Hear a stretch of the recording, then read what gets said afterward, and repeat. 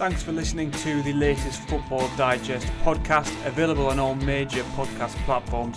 Subscribe now through Apple Podcasts, Spotify, Acast, or wherever you get your podcasts from, so you don't miss a single episode. Hello and welcome to this special Football Digest looking ahead to the start of Women's Euro 2022 on Wednesday. I'm Ned Keating and joining me this morning is Connor Bromley as we look ahead to another summer tournament which for the most part is being played in England. Much like last year, Connor, we had the men's Euros, Wembley playing a key part in that, obviously hosting a lot of England's matches, as well as the final and the semi-finals as well. But this year we've got the women's tournament to look forward to. And we've got the whole tournament here as well. It should be brilliant. We've got matches up and down the country, matches in Manchester, matches in Brighton, London, Southampton, all across the country. So hopefully there's a real feel-good factor across the country over the next few weeks. And I suppose as well, for us football fans, kind of, it's just nice to have a summer tournament to look forward to when we haven't got the Men's World Cup until November. At least we've got something to tie us over now until the Premier League comes back in August.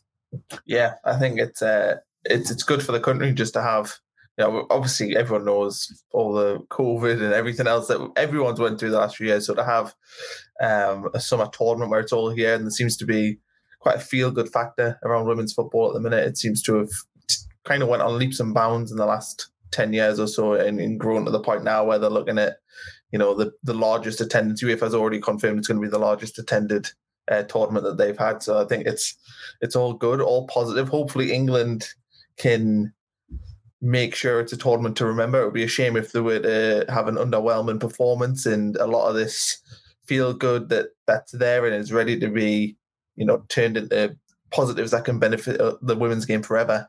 Hopefully this tournament's going to be the catalyst for that. And if they were to get to the final or win the tournament, I think, that's going to have a huge effect, very much in the way that, people talk about Italia 90 with the men's game, changed things, and Euro 96 again changed things and kind of made football more popular. I think there is a big difference between football in the 80s to football in the 90s and 2000s, and them two tournaments were kind of vital in that. So hopefully this tournament can have the same effect on the women's game. As I mentioned there at the top, obviously last summer we had the men's Euros with matches taking place at Wembley, but there was a great feel-good atmosphere around the whole country, even when we just had one host stadium, because obviously so much of the big action was taking place there. Obviously all of England's games, apart from the quarter-final against Ukraine, as well as the semi-finals and the final as well. But now that we've got this whole tournament in this one country, hopefully we can see the great scenes that we saw last summer replicated again, and as you said there, give a real boost to the women's game around the country too. Yeah, and I think it's important that it gets the respect that it deserves. I think there's a lot of people who are casual football watchers, not necessarily diehards like me and you, but casual football watchers do check into the big tournaments, and they will watch the World Cups and the European Championships. And hopefully those casual viewers will get the same fever and same spirit that we've had for the 2018 and 2020 men's tournaments, because when the country has that feeling and everyone gets behind it, there's nothing really quite like it. And I know what I'm like, I've got three Lions playing all the time, and On the Ball by Ant and Deck, obviously being a Northern lad, that's the one I go to. That's my go-to song. But it gives you such a positive feeling, and I hope that this tournament really encapsulates that feeling and gets, a bigger audience watching the women's game, because I think it's the largest growing sport or largest watched league. I think last year the Women's Super League in Britain. So it is a growing game. This is the first time that England will be hosting the Women's Euros since 2005. I'm just casting my mind back to that then, and I think I was about, giving my age away there, I was about 12 years old at the time.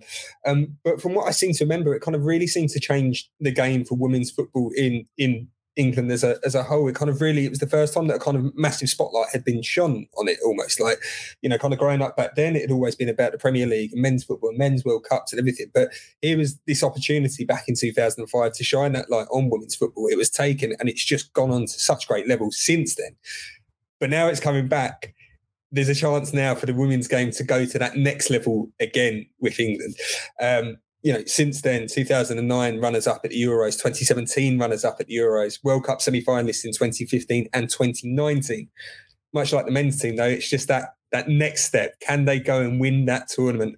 Brilliant success and probably unrivaled success for the men's team, but everyone's holding it against Gareth Southgate. There isn't that tournament win. And I think the women would love to beat the men and get that tournament win, hopefully this summer.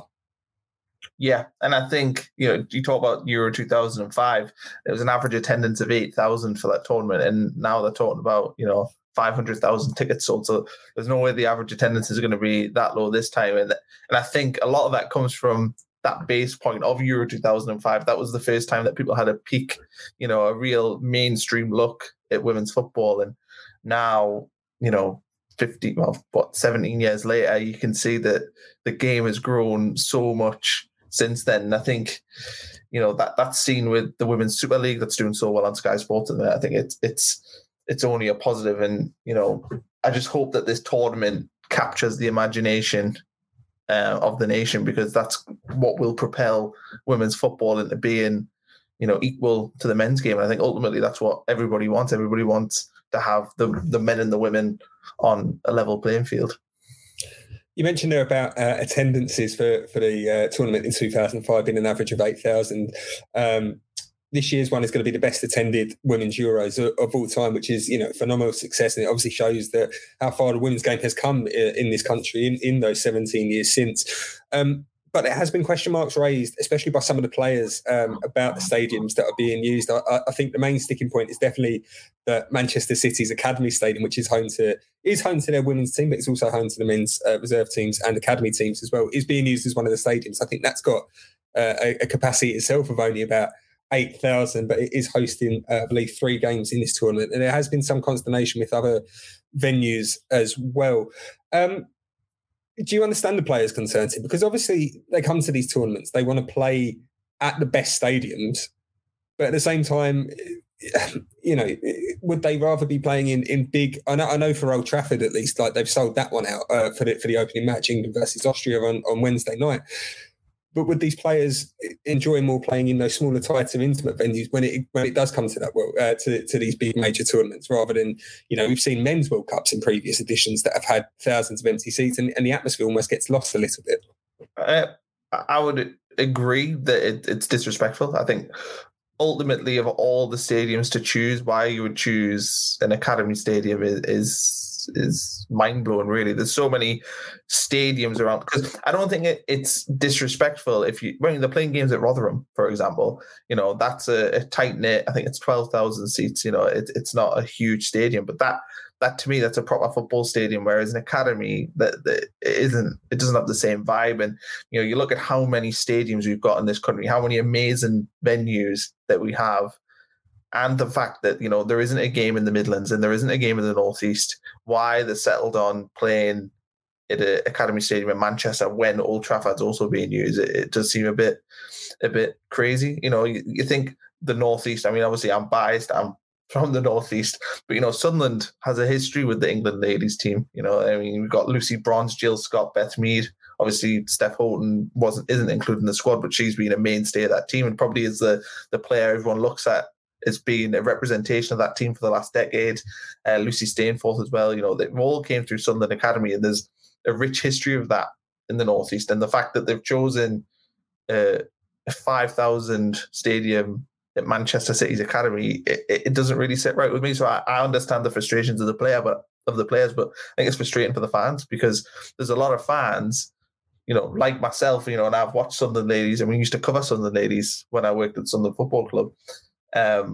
It's not realistic for me, with work. I mean, you've got us working so hard, Ned. It's not realistic to be able to take time off during the week to go watch games and to go to Manchester for me, which I think is the closest game. It's like 3-4 hours. That's a long way. So I think they've missed out on a section of the country, which I think could have very easily been resolved by just moving the stadium at Manchester City further up north. It doesn't make sense to me. And I think the players have every right to feel disrespected for it. And I think it's the one little thing about this tournament that's grated on me is the fact that they're playing the games there, or some of the games.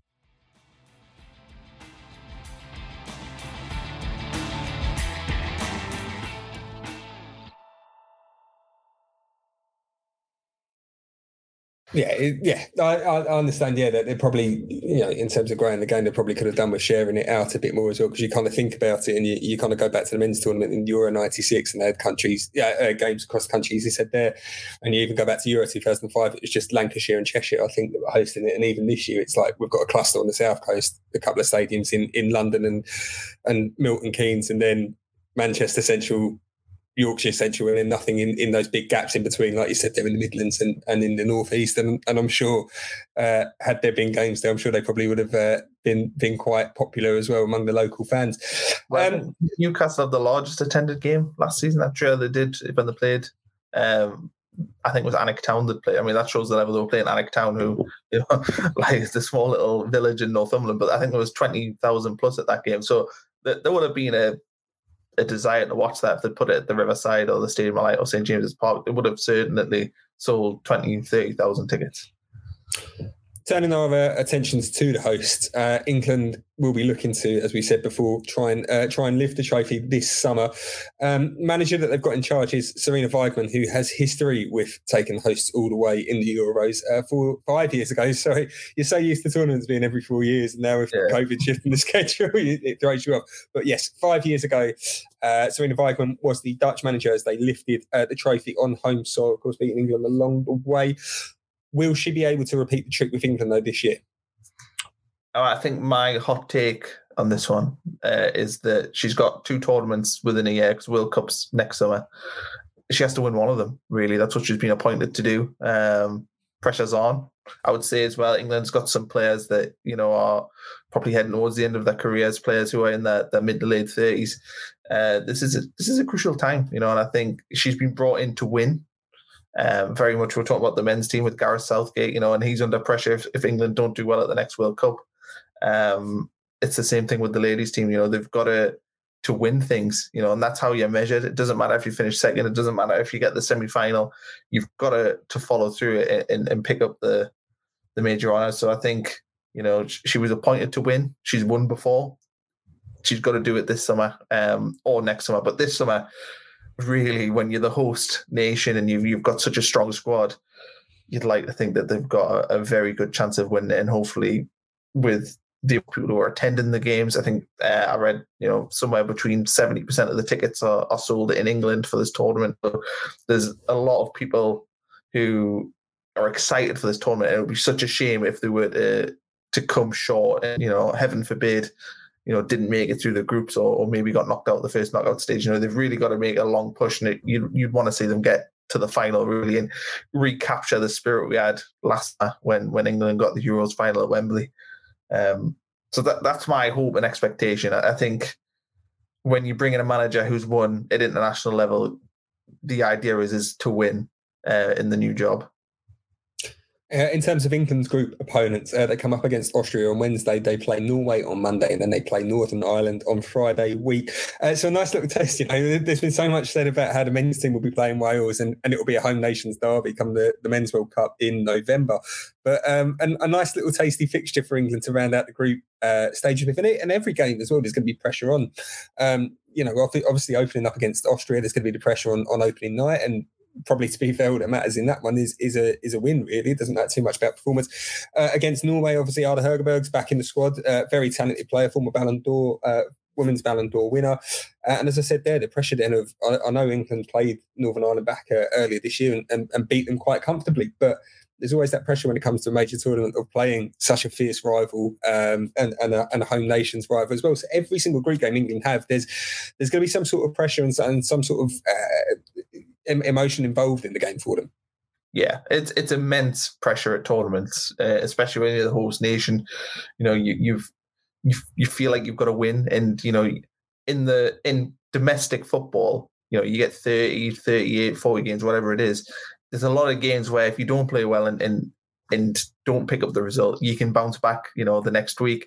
By the end of the season, people forget what happened in game 1, 2, 3, 4 if you've managed to fulfill your objective. But I mean, your tournament football, if your first game doesn't go quite right, maybe you miss a penalty early on or you concede a silly goal, that can knock you for the rest of the tournament. You've got to get off to a good start, and you want to be the team that's in the ascendancy. You don't want to be chasing games. You don't want to be chasing group leaders.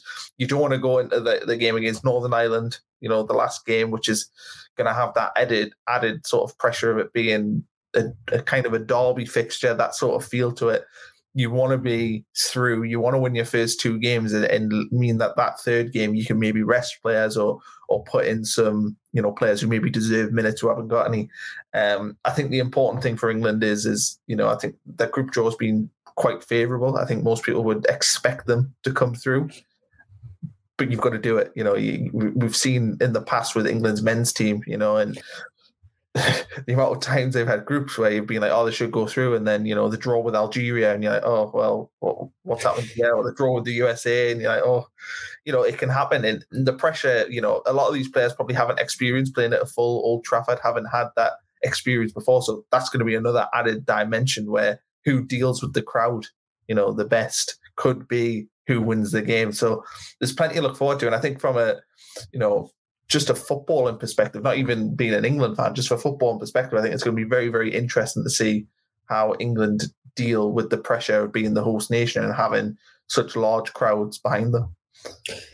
As we've touched on as well, there'll probably be casual football fans that will be taking their first glance or their first intense glance at women's football over the next few weeks. So, Conor, I'm going to leave the floor to you here, and you're going to talk us through the players that we should be keeping an eye out on. Obviously, England players are going to have a lot of the spotlight on them, but who are the other players who could light up this tournament? Yeah, I mean, Lauren Hemp was the player I sort of picked out to watch for England, being at Man City this season as a winger, and it's impressed me when I've called the Women's Super League on Sky Sports. But, you look at Spain, Alexia Putellas, plays for Barcelona, Ballon d'Or winner, domestic treble last season there, goal scorer, top scorer of the Champions League last season. So that's a player that I think, you have to watch out if England do play Spain. She's going to be the danger woman. Pernille Harder plays for Denmark and Chelsea, most expensive women's footballer when Chelsea paid $250,000 for her back in 2016, I think it was 2017. She's won a domestic league title every season since 2016. So as a defensive midfielder goes, she's going to be a difficult player if England were to go against Denmark. Another player from the Women's Super League, Vivian Miedema from the Netherlands, scored twice in the 2017 final, all-time top scorer for Holland. So obviously a player that you've got to keep an eye on it, and no doubt will be a fox in the box for Holland. Marie-Antoine Catodo plays for PSG, 23 years old, 20 goals every season for the last 5 years. So another goal scorer, obviously picking up the goal scorers like a striker. And the last one to look at, Leah Schuller from Germany, 16 goals last season for Bayern Munich, 25 goals in 38 games for Germany. So they're the ones that have caught my eye, and are probably the ones, if you were doing fantasy football, you'd want to put at the top of your wish list. And of course, kind of, there's only one place to end on a preview show. Is football coming home? I'd hope so. I'll give it a no. Do you know what? I don't want to say like a 60% chance, because I've been burned before. I thought it was coming home last summer. I thought it was coming home in 2018 as well. So third time's a charm, maybe. It'll not be easy. I don't know. I don't know if football's coming home. Hopefully the final. I would take the final. The final would be fine, because after that you're in the lottery. I just hope they get the final, because that means they've played all the way through the tournament and everyone can get the fever by then. So I'm hoping they'll at least get there. And if they did get to the final, there's no penalty shootout, so that we don't have to go through any potential heartbreak again. Conor, thanks so much for joining us this morning. Of course, you can keep up to date with all the latest news from the Women's Euros across the Reach National Network, including the Daily Mirror, Daily Star and Daily Express. But for now, it's goodbye.